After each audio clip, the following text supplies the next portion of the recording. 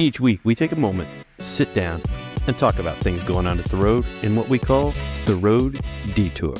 Well, welcome to the Road Detour, and here with Matthew, we're going to talk about some fun stuff, and then talk about what's coming this week in worship. So, yeah.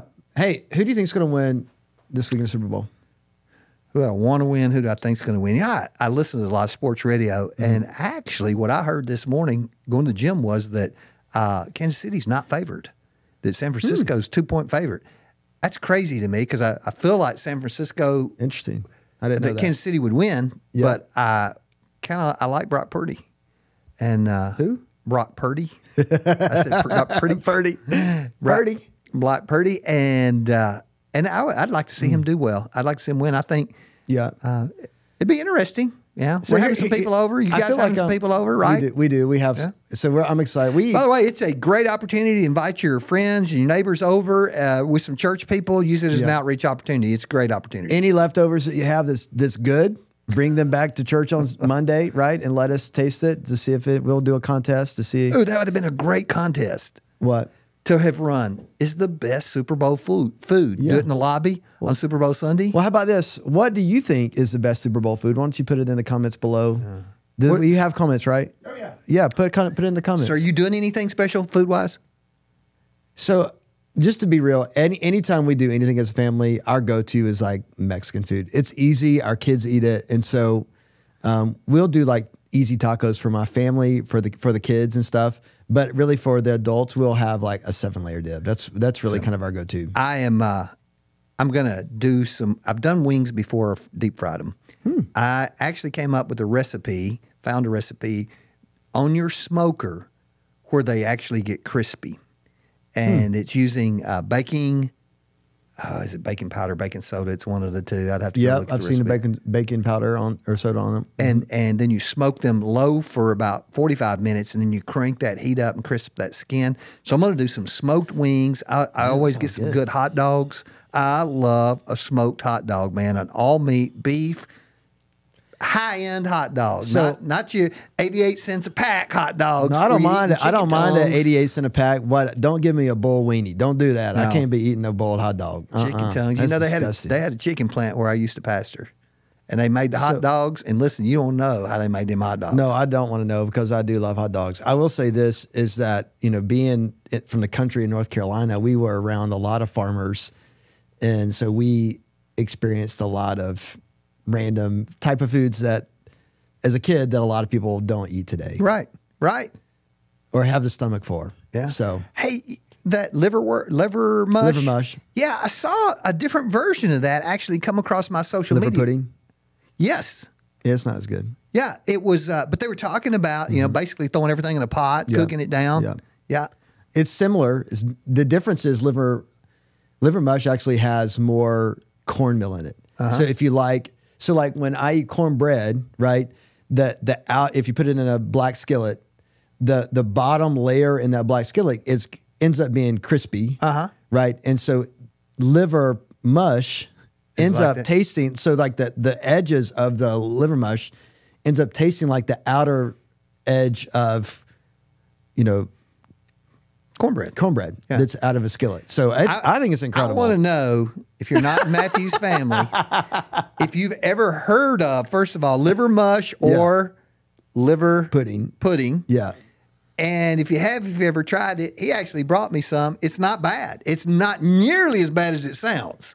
Kind of tasted like sausage to me. Well, so that's kind of what it is. In some ways, you basically have all this leftover. Again, I grew up poor, right? And so, like, you just did what you had to do to get by. And we didn't throw stuff away. Right, exactly. And so you take all these leftovers, you put them together with basically, the reason you think it tastes like sausage, like the sausage spices. Yeah.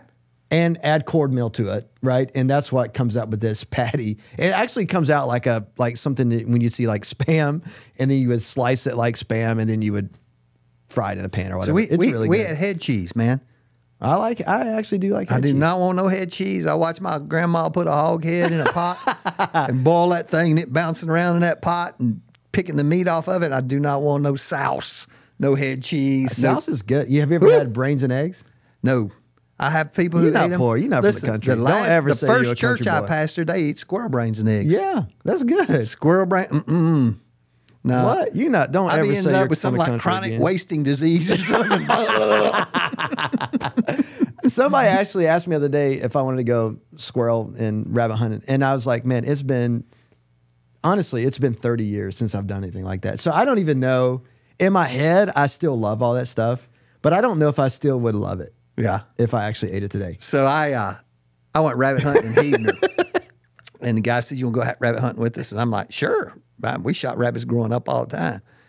And he puts me in a Jeep, and it had one of those leveling things on it. And we run out of road. Mm-hmm. And there was this creek, and we went down that creek, and he said, "It won't turn over as long as that thing stays on this side of that bar." And we didn't, but it felt like we was. We got up there, we let the dogs out. They jump a rabbit. That rabbit runs by me, and boom! Everybody just stopped and looked at me. I was like, "We're rabbit hunting." The guy put his arm around me. He said, "Come over here." He said, "We don't shoot the rabbit." He said, "We let the dogs run the rabbit, and then the second time the rabbit comes around, we shoot it. But we do not shoot the rabbit as soon as we see the rabbit." I'm like, okay, man. My hair just enjoying it. But did you eat it? With the guys. I didn't. They did. I've eaten rabbit before. But you eat like dove, other things. Yeah. Dove. Why wouldn't you eat rabbit? I would. I have before. I didn't eat We'll those see. rabbits. I'll bring you some. Yeah. Rabbit's not bad. So, where are we going with this, right? yeah. Hey, welcome to Wild Beast Feast 101. So we initially started talking about the Super Bowl, and we got off on liver mush, right, on all kind of fowls. stuff. We love to chase rabbits, pun intended, right? But so you think who's going to win? I'd like to see 49ers win. Yeah. For one me reason, too. they're the underdog. Kansas City's won multiple times. Mahomes is really good. Purdy's just getting started. No, that's what I guess I'm pulling for the 49ers as well. I feel torn because I do have a lot of ties back to Missouri, and Kansas City Chiefs have supported a lot of the things and interests that I'm a part of, and so I want to pull for them, but they're kind of like this generation's Alabama, right? In the sense that they've won so much, so recent. People just don't like them, and I'm finding myself in that category, and I hate that I am. Actually, What do you think about the Kelsey Taylor Swift thing? Well, I mean, I'm glad I asked you that rather than you asking so me. I will say this is All the Swifties out there listening, brother. yeah, I personally don't listen to Taylor Swift. My girls like some of Taylor Swift's songs, and so I don't know enough to talk about Taylor Swift. I just Who cares, right? Let them go do their thing. So I watched a thing the other day that said like she's actually been shown like a minute and a half total on like at these different games and has already generated over like 35, 40 That's the million best thing that ever dollars. happened to the NFL. So it was whether it was planned or unplanned, right? I don't care. It's been good for the NFL. She brings an innocence to the game because she didn't know anything about it, man. I will say I don't love the NFL. I'm much more a college football fan. So I really don't start watching the NFL till like the AFC NFC championship game, and then I start watching. Well, let's move on. Yeah. Man, we have gone all over the place with that. So you're preaching this Sunday, and you're preaching on after I say I do. Yeah, you know what? One of the things, and I'm going to talk about this a little bit more about mine and Allison's story. When Allison and I got married, how about this? This may be similar to you and Steph. When Allison and I got married, I was our pastor. Oh, wow. Yeah. So guess who did our premarital counseling? Yeah. You get that. Yeah. Our pastor, which was me. Yeah. And so here's what that translated for us is that I was an idiot. Like I just didn't know how to walk us through. It's bad when the idiot's doing the counseling, right? No doubt. Yeah. So I didn't know how to. I was young in my life. Still feel young at 45. Like I just didn't know how to best help us. I knew the things to talk with couples about, but I didn't necessarily know what to say to Allison. There were moments I felt like, am I telling you what I just want you to hear, or am I being honest about what it is that we need to kind of walk through and be upfront about? We had talked about everything like from the beginning, and that was something that helped us. Is that she lived in Oklahoma at the time, I lived in Nashville, and I didn't know if I would really ever see her, and so my philosophy was, if this doesn't work out, I'll never meet her because I'm never going to go be in Oklahoma. So we talked about a lot from the beginning, which helped us. We were on the same page with a lot of things. But as far as actually having premarital counseling, we didn't have that. Yeah. And it put us back. So, and I never thought about this because we didn't have official premarital counseling, but Steph and I both saw a counselor because of me coming out of the grief process and confusion and some of the questions I had for her and wanting to make sure. So she saw a counselor, and I had seen a counselor before I even met Steph and saw a counselor afterwards. But I think that helped us some too. Yeah. And it never even crossed my mind till you brought that up, how we approach that.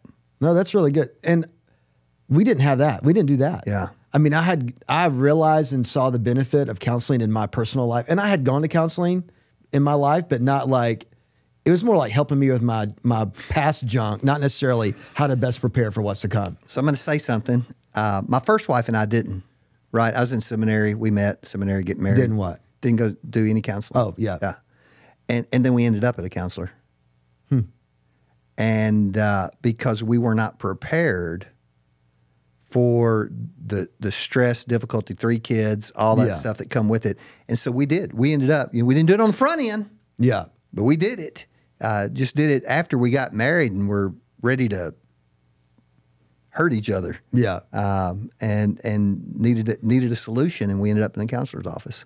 I hate that there's such a negative stigma when it comes to counseling. I really think everybody should always be in some form of counseling, whether it be with, it doesn't have to be a license. Call it a coach. Right, whatever it is. I just think we all need to consistently have someone that we give the opportunity to speak into our life. I'm going to talk about that a little bit on Sunday. Right. But we need to have intentional people that we give full access to our life outside of even our spouse. Right.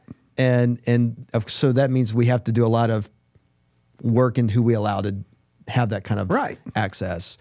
But, I think for Alice and I both, over time, I've gone to counseling since we've been married. I've been at churches that said, hey, you need counseling, and I've gone to counseling that way. We've been to counseling, and truly the times that we've been that intentional to say, hey, let's figure out why we are where we are, what's going on. And when we've been, I'll say that vulnerable with one another to say, I need some bigger help has been the sweetest times in our marriage.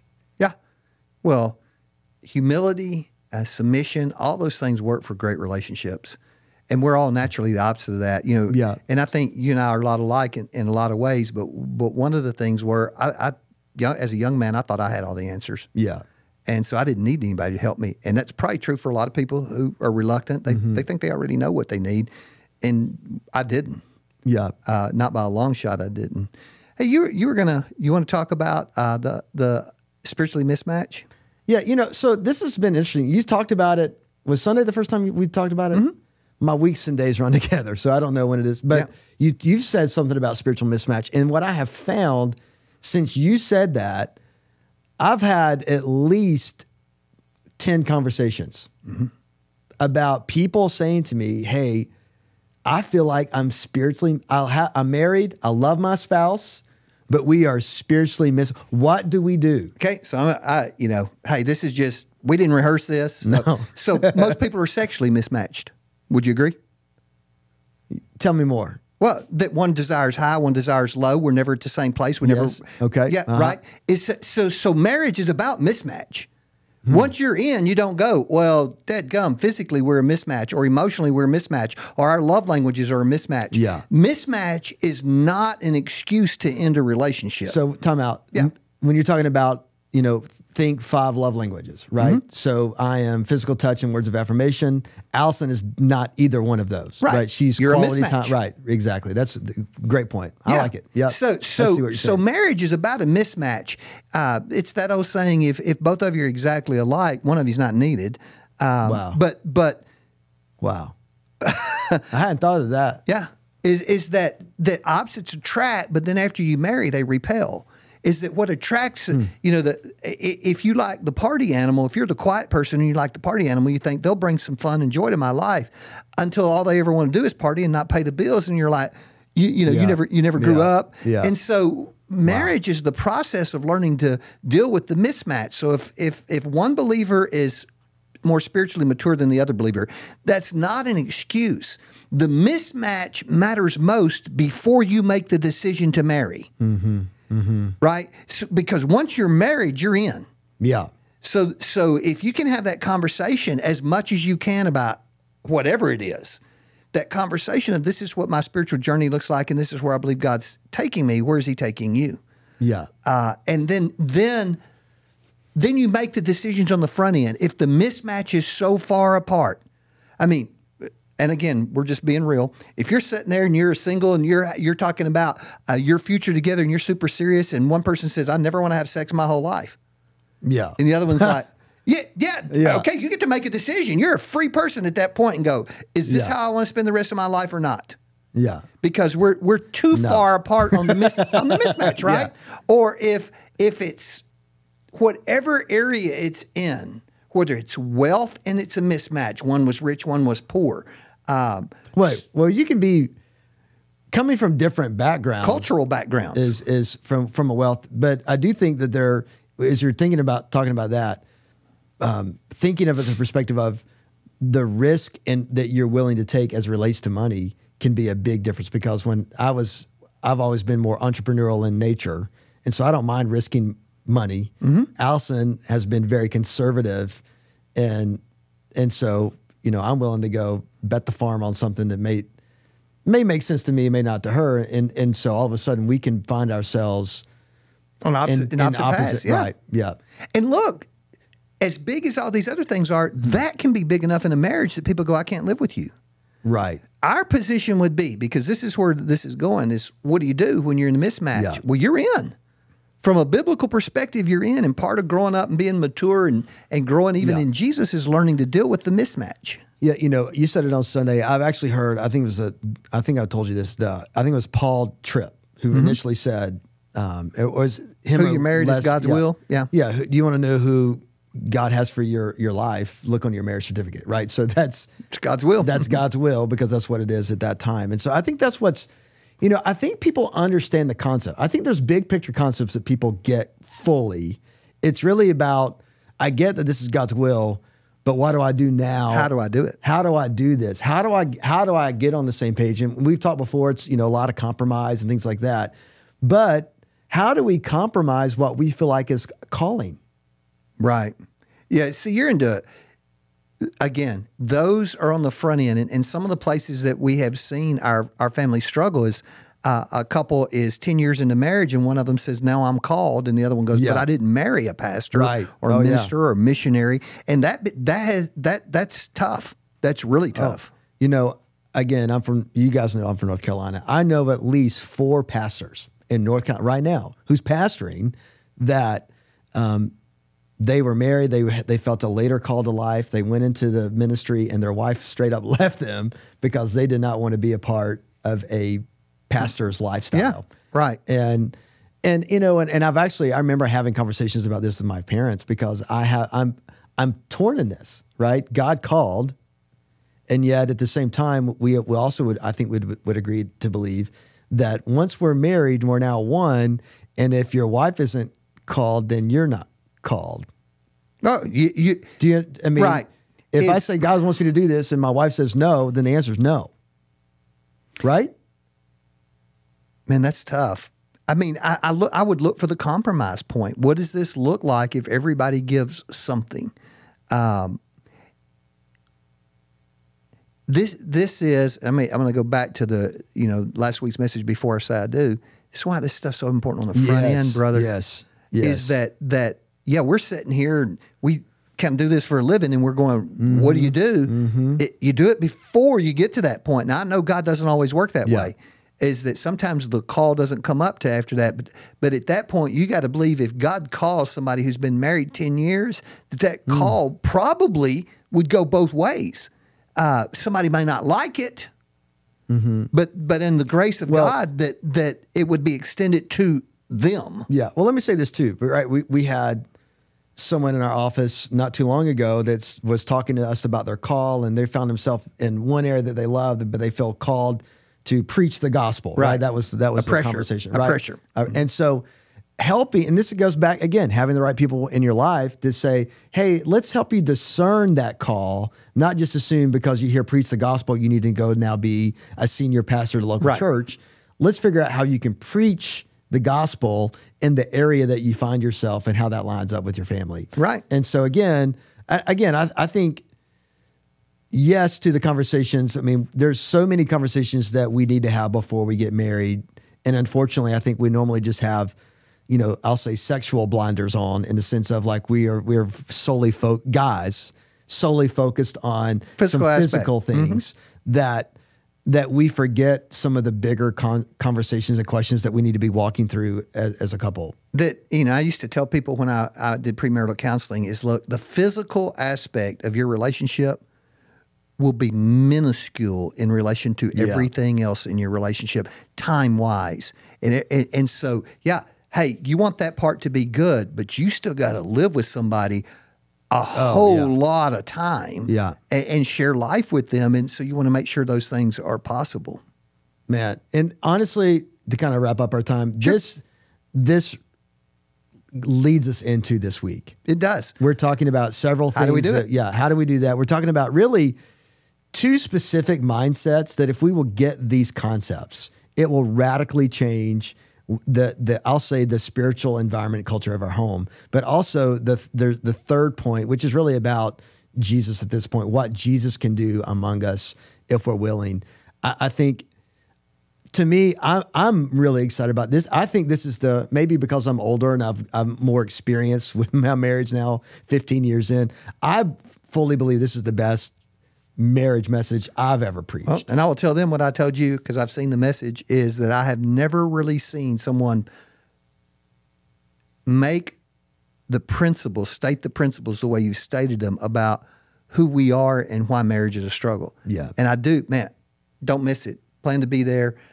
Bring somebody with you. I want to say one other thing because it dawned on me. We're having this long conversation because you and I are like that. We talk a lot to each other. If you've got something you'd like to see us address on the road detour, message. Don't just drop it in the comments. Send a message, and we'll put it on the agenda and see if we can have some conversation about it that would be helpful. Yeah, and we'd enjoy that. That would be good for us. I love to hear where you're at. I love kicking this stuff around. Look, we know you guys want practical tips and advice on how to live out the gospel in your life. Here's the reality. We need practical tips and advice. So just being able to have a conversation, it really is iron sharpening iron. We're just getting to walk through stuff sometimes for the first time that we've ever talked about it, like today. But not only is it, I do hope it's beneficial for you all, but it's always so beneficial for me to get to sit down and just talk practically with you about how to live out the gospel in my life. So I really appreciate these times. Yeah. I love the detour, but I love it's kind of the spirit and atmosphere of our staff and our offices that we get to deal with stuff and help each other. And this is good. Hey, you know what? One thing to remember, I said it on Sunday, I'll say it again. We are all a work in process. None of us have arrived in how we do marriage. And wherever you are, just remind yourself, remember to be gracious. God is not done with you. God is not done with your marriage. And truly, I believe the gospel declares the best is yet to come. I would agree. Love you guys. See you Sunday.